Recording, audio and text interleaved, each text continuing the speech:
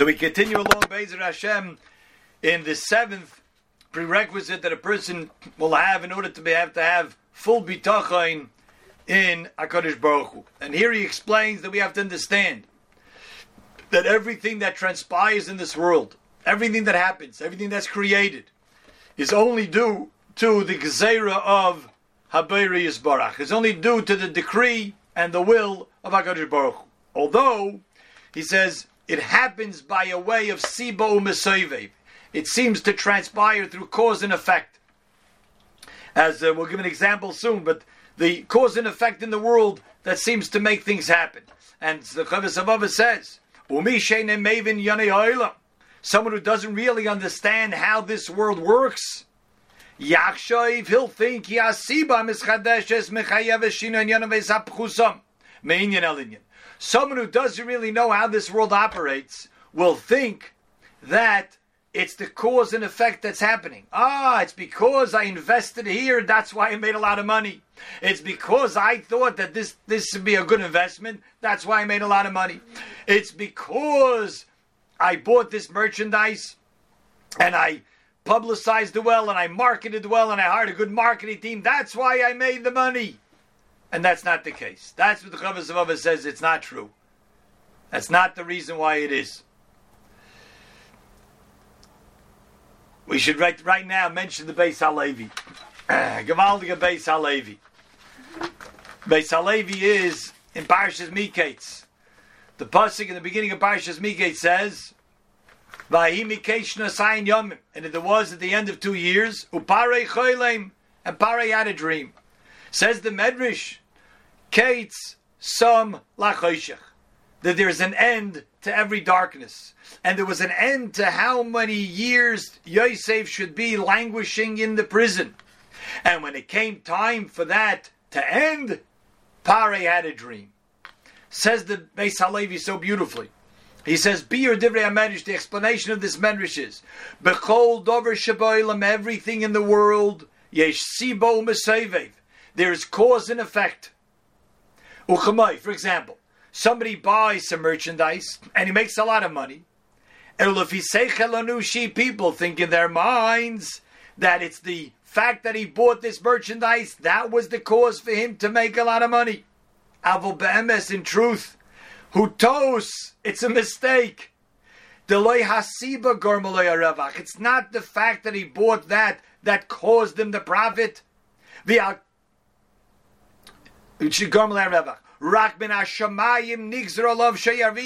Rather, in heaven they decreed that this person should have a profit.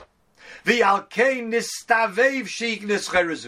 in heaven they decided that this person is going to make X amount of dollars, so Hashem put into his mind, go buy that merchandise. Hashem allowed the merchandise to sell well, and now he got the money.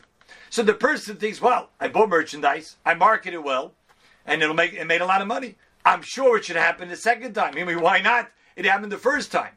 But if the person knows that that wasn't the reason why he made money, the reason why he made money is because Min HaShamayim, they decided that he's going to make a certain amount of money. How did it actually play out? Oh, that happens with what looks like cause and effect. Hashem put in his mind, buy that merchandise, get this marketing team, and go sell your items. And then I decided that it should be profitable. The Nimtza Revach Asiba, the cause really is what? The cause is the profit. The cause of why this happened because Hashem decided there will be profit. That's why this happened. It's just the opposite. We think that the buying of the merchandise was the cause and the effect was the profit. Says the Beis HaLevi, it's the exact opposite. The cause was the fact that he has to make money, and the effect was that he buys merchandise. Totally the opposite of the way we would think it is. And that's how he explains what happened by Yosef HaTzadik. It's not because Paroi dreamed and said, Oivei, I need someone to interpret this dream, so he got Yosef out of jail. No, it's because Hashem decided that Yosef should get out of prison, therefore Paroi had a dream. And that's the way it works with everything. It's because Min HaShamayim they decided something, That's the reason that anything happens. That's the reason why cause and effect goes into a chain of events. Says the Chavos Havavos, I will demonstrate this to you from nature itself. Says the Chavos Havavos, V'asibo chalusho unikalo miyois mimeno shinu yechila ba'atzma. You see, something that is actually weak in its essence, yet could cause something stronger, greater, and bigger than itself. Now, how could that be? How could you create something that's bigger or stronger than the thing itself? Right? The way it works in nature is that something big could sort of let off something else, and then it will be smaller than the originator. An example that the Mashgiach gave was, you take a ball and you give it a push. So if it's on flat ground, you gave it a push. It's only going to go as far as the person who pushed it, but eventually it's going to peter out. It's going to slow down. That means the ball can't go farther than the person who created the movement of it, right? Unless some other force comes into it, like gravity, or it's going downhill. But otherwise, it can only go as much as the person who pushed it. So really, it should be that way in everything. That the something that's created has to be smaller and weaker than the thing that created it. Yet, kashanira, when we see, that's not the case in nature. Kashanira hagargura echad menachita, one little seed, one kernel of wheat, is matzmiach sholosh mea shabolim. One kernel of wheat, you put it in the ground, and it grows 300 stalks. How could that be? Uvachol shibaylas, and every stalk, shloishim gargrim. Every stalk has an additional 30 kernels. Therefore, this one seed, this one kernel, is a siba la'aseres halofim ikerlam. So this one little seed could be the cause of tens of thousands of further seeds. How could that be? A little kernel, it's a tiny little kernel. How does it have within it the ability to produce 300 stalks, that each one has 30 additional kernels? How could that be? And you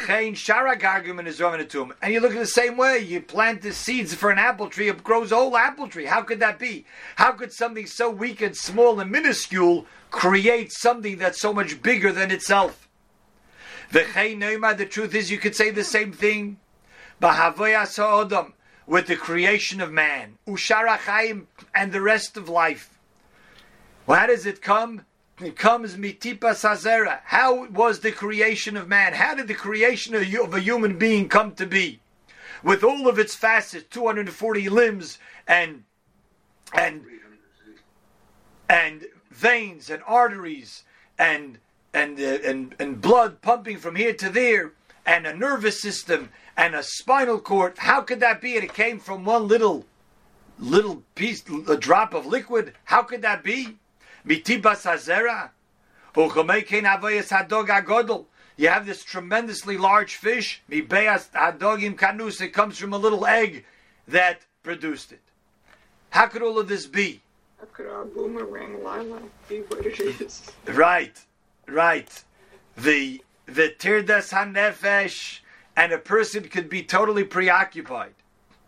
Lahaktim masheicher abayri yisale. A person would think so foolishly to think that he has the ability to advance what Hashem has decided to delay, or to push off something that Hashem has decided should come early, or he can increase something that's supposed to be less, or he can decrease what really is supposed to be more.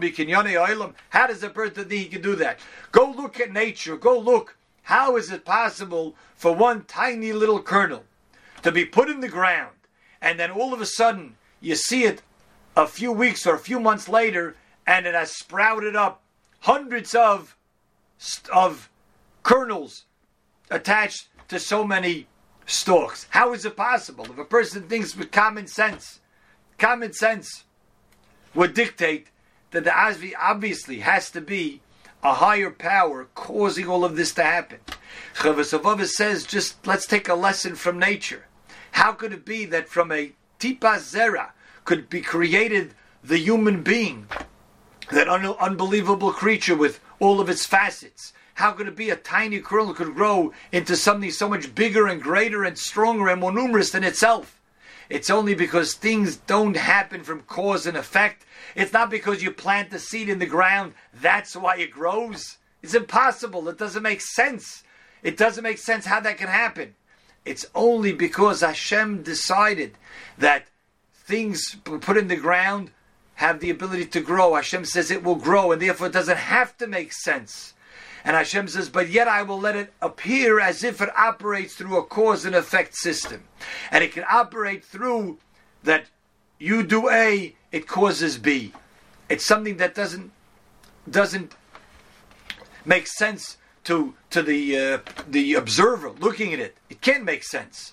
The only way it really makes sense is because we understand that this is the way HaKadosh Baruch Hu wanted the world to run. And Hashem wills it to be, decrees it to be, and so it is. And how it happens? Well, instead of Hashem just you wake up in the morning and then all of a sudden there's a field of wheat, Hashem says, I want you to put in effort. And you put in the seed in the ground and then it will grow. But why it grows, it's impossible to conclude otherwise than Hashem made it grow. So how could it be that a person will think that he has the ability to cause anything to happen? And here's the key line. Meibali sabev el kiyum mitzvahs avaydosai v'kibul teirosai.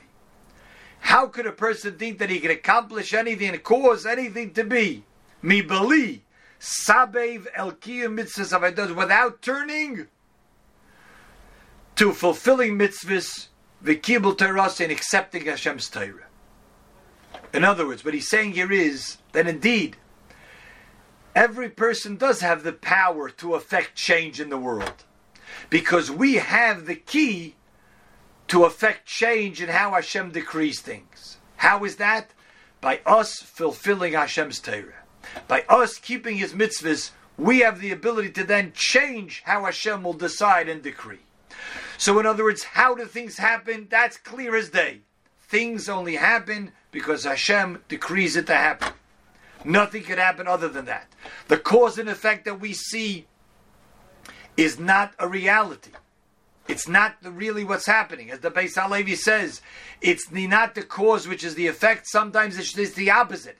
It's the outcome, that's the cause, and the effect is what it started with. But it's the decree of Hashem that makes it happen. And if that's true, and if we understand that, then how could a person do anything then if he wants something to happen? Instead of frustrating himself and trying harder and doing more of the same, instead of turning towards bettering himself in fulfilling Hashem's mitzvahs, and accepting Hashem's Torah. It's it's the weakness of his recognition in the reality, in the veracity of really what goes on, in what he really knows intellectually. Being foolish not to understand really how things happen in this world. The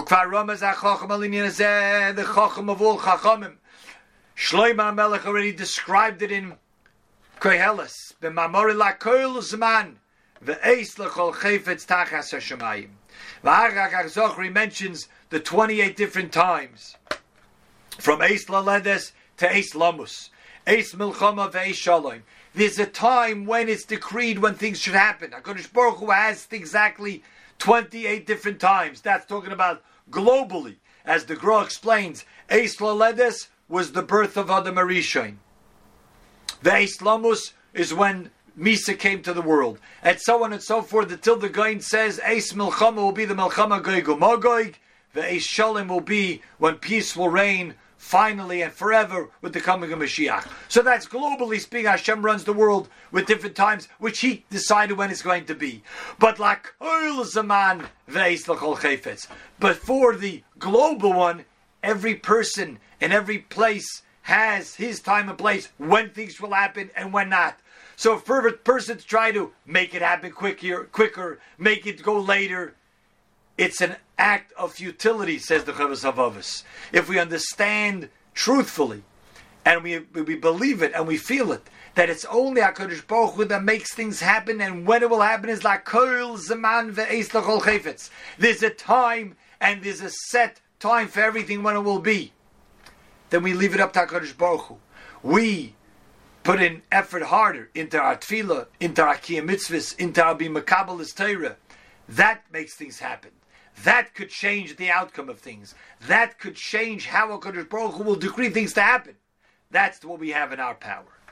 Let's just finish the piece over here. V'amar ki Yesu pega yikres kulam v'amar ki gavoya me'al gavoya shoymer u'gavoyim aleim.